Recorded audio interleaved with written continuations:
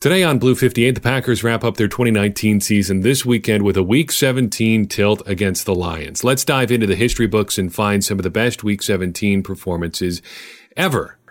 Blue 58! Hello and welcome to another episode of Blue 58, the one and only podcast of thepowersweep.com. I'm your host, John Meerdink, happy to be with you here for another episode. As I mentioned in this week's earlier episode, we're not on vacation this week because you're getting content, but we're traveling this week, so I can't record live episodes, and wanted to give you some stuff for the Christmas week anyway. So I thought we would do a history-oriented episode and look at some of the best Week 17 or end-of-year performances in Packers history. Just looking at the final games of the season, and this is just from the 16-game era. I didn't go all the way back to the Lombardi era and stuff like that because the divisions got a little bit wonky there with playoffs and regular season and how all that stuff works. So relatively modern era, these are the best season-ending performances. So we're going to go passing, rushing, receiving, and then some defense sort of wildcard stuff. Let's start with the passing ones. The one that's going to come to mind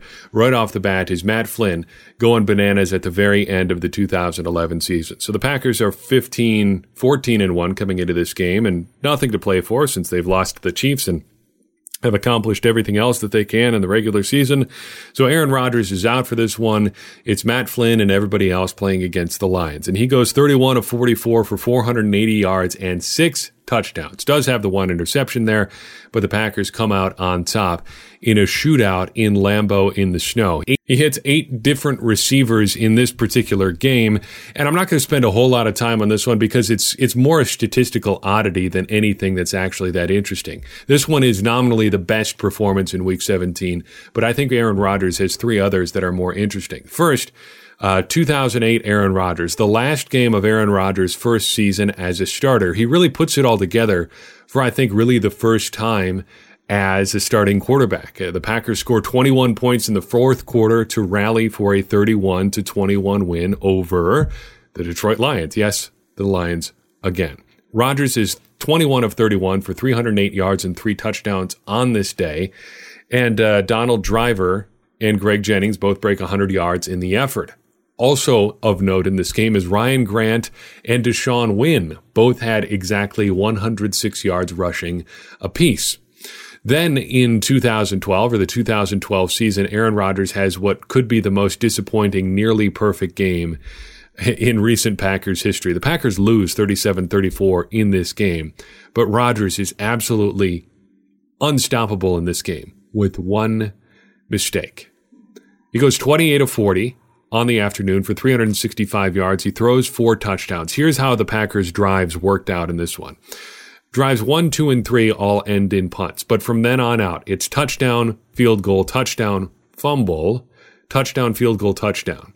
Now, normally in a game where the Packers lose a close one and give up a lot of points, the defense gets all of the blame in this one, but that can't be entirely the case here because although it is bad to give up 37 points, obviously Adrian Peterson went nuts in this one against the Vikings, or for the Vikings. That one fumble actually was Aaron Rodgers. He was nearly perfect. He had to be perfect to win. And it's just unfortunate that actually, it is in a way kind of his fault in the most not his fault way possible. Finally, let's talk about Aaron Rodgers at the end of the 2016 season. 2016, obviously the running of the table season, and it all came down to one game in Detroit. The Packers needed a win to get into the playoffs as the NFC North champions, and they needed a big game from Aaron Rodgers to do so.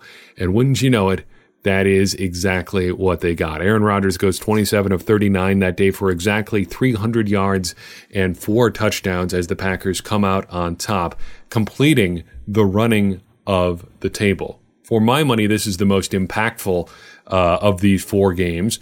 It's certainly the most exciting in that the Packers did come from behind a little bit in this one, and it was a sort of back and forth duel between Rodgers and Matthew Stafford, and of course just the culmination of the running the table storyline there. Yeah, the playoffs didn't necessarily go as anybody would have hoped, but hey, you can't have everything.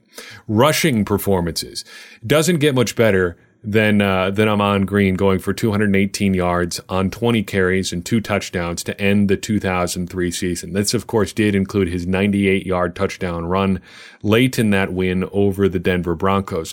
This game, of course, is notable because as it was playing out on the field, everybody watching both at home and in the luxury boxes at Lambeau Field was looking to find out the result of the Minnesota Vikings-Arizona Cardinals game, which was happening at the same time. And of course, Nate Poole catches that touchdown in the end zone and makes Paul Allen's head explode as the Packers are putting the finishing touches on this win over the Denver Broncos. That made Ahman Green's performance all the sweeter. The weirdest and also most productive game in Week 17 might have to be Dorsey Levin's at the end of the 1999 season. So the Packers were technically still alive at the end of that season. They would finish the 8-8 or the season 8-8, and they, with a win, would have been alive for a playoff spot because of a very, very obscure playoff scenario there. If they got a little bit of help from the Dallas Cowboys and were ahead of the Carolina Panthers in the point differential metric, the Packers would have made the playoffs with an 8-8 record. So they needed to score a whole bunch of points at home against the Arizona Cardinals to do so. And they did it. They won 49-24. 35 points scored between these two teams in the fourth quarter alone, just because the Packers were watching the game play out between the Carolina Panthers and New Orleans Saints, hoping to come out on top of that point differential. They just had to keep scoring as much as they could, and Dorsey Levens was happy to do what he could. He scored 4 touchdowns and ran for 146 yards on 24 carries that day. Basil Mitchell also had an 88-yard kickoff return for a touchdown as the Packers won, but ultimately came up short in their bid to make the playoffs in Ray Rhodes' only season in Green Bay. Finally, and it's not statistically all that important because 100-yard games happen all the time, but I do have to point out, just because it's aesthetically pleasing, that Edgar Bennett and Eddie Lacy both have rushed for exactly 100 yards in the final game of a season. Eddie Lacy in 2014 and Edgar Bennett in 1994. Great receiving performances in Week 17 or final games of the season. Starts with Jordy Nelson. He went off in that Matt Flynn Winter Wonderland game, catching 9 passes for 161 yards and 3 touchdowns. But that, I don't think, is his most interesting game. People forget that in the 2013 game against the Bears, Jordy Nelson was something of a hero there. Randall Cobb, of course, gets the headlines for that 4th down catch that ultimately won the game for the Packers, the 48-yard touchdown from Aaron Rodgers. But that day, Jordy Nelson was phenomenal, catching 10 passes for 161 yards. Of course, we'd be remiss if we didn't mention Randall Cobb's great performance in that game as well. He only had 2 catches for 55 yards that day, but both of his catches actually were touchdowns as the Packers beat the Bears in Aaron Rodgers' return from a broken collarbone that year. Rounding out our receiving performances, we have to talk about Sterling Sharpe way back in 1994. This is a Packers win over the Tampa Bay Buccaneers. It's actually the same as when Edgar Bennett rushed for exactly 100 yards, the same afternoon. And this actually happens to be Sterling Sharpe's final regular season game with the Packers. So the final game in which his stats actually went into the record books toward his career totals, and he made it a good one. He caught 9 passes for 132 yards and 3 touchdowns as a part of a big Packers win that day.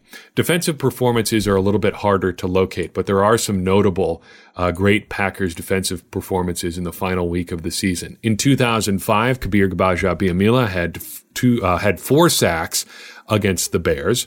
Always great to beat up on the Bears a little bit. In fact, this entire section is going to be beating up on the Bears. In 2006, Nick Collins had 2 interceptions against the Bears and returned one of them for a touchdown. And finally, in what could be the most impactful defensive performance among these 3, Eric Walden had 10 solo tackles, 2 sacks, and 3 quarterback hits against the Bears in 2010 as the Packers won their way into the playoffs and ultimately got the chance to beat the Bears yet again in the NFC Championship game. So there you have it, a quick look at some of the best Packers performances late in the year, the final week of the season. Which one is your favorite? Let us know on social media. Before we say goodbye for this episode, and I realize that this one is pretty short, but I didn't want to get too far out over my skis, given that a lot can change for the Packers this week, and didn't want to just be throwing stuff into your feed that was cluttering it up too much. Though I did want to give you some stuff. I wanted to take a second, since this is our last non-recap or preview episode of 2019, to thank you for sticking with us this year, for listening, for downloading, for rating, reviewing, for subscribing, all of that kind of stuff. As I've kind of mentioned before, 2019 was a weird year for me personally. A lot of weird stuff happened this year. Well, I mean, it wasn't necessarily weird, but a lot of different and not necessarily great stuff. A lot of great stuff happened in 2019, and that stuff affected what went on with the Power Sweep and Blue 58. And as we look to the future, I'm confident that things are going to be a little bit more regular as we get into 2020 and beyond. I'm still looking at exactly what sort of things that we'll be able to do in 2020. I'm excited about some of this stuff and maybe some of the upgrades we'll be able to bring to the show.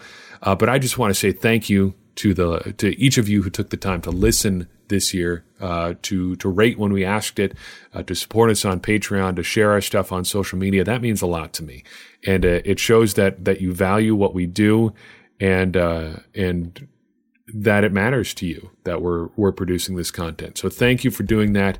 Thank you for listening this week. Hope you had a Merry Christmas with your family wherever you happen to be, or just by yourself if that's where you happen to be this year. That's great too. Again, thank you for a great 2019. We've got one episode left this year, and then some great stuff in the playoffs as well. Hope it's a deep run for the Packers this year. That's all I've got for you in this episode. If you like what you heard here, if you had fun with some of the stuff that we did over Christmas here, take a second to leave us a rating and a review on whatever podcast app you use. That does help more people find the show. If you've got an idea for the show or just want to say hi, reach us at thepowersweep.com on Facebook or on Twitter or by email. We do appreciate everybody who takes the time to reach out, because if you've got a question, if you've got a thought, something you want to share, chances are somebody else is thinking about that too. And if you do it, it gives us a chance to advance our conversation about the Packers, which helps everybody become smarter Packers fans. And as I always say, smarter Packers fans are better Packers fans, and better Packers fans are what we all want to be. I'm your host, John Meerdink. We will see you next time on Blue 58.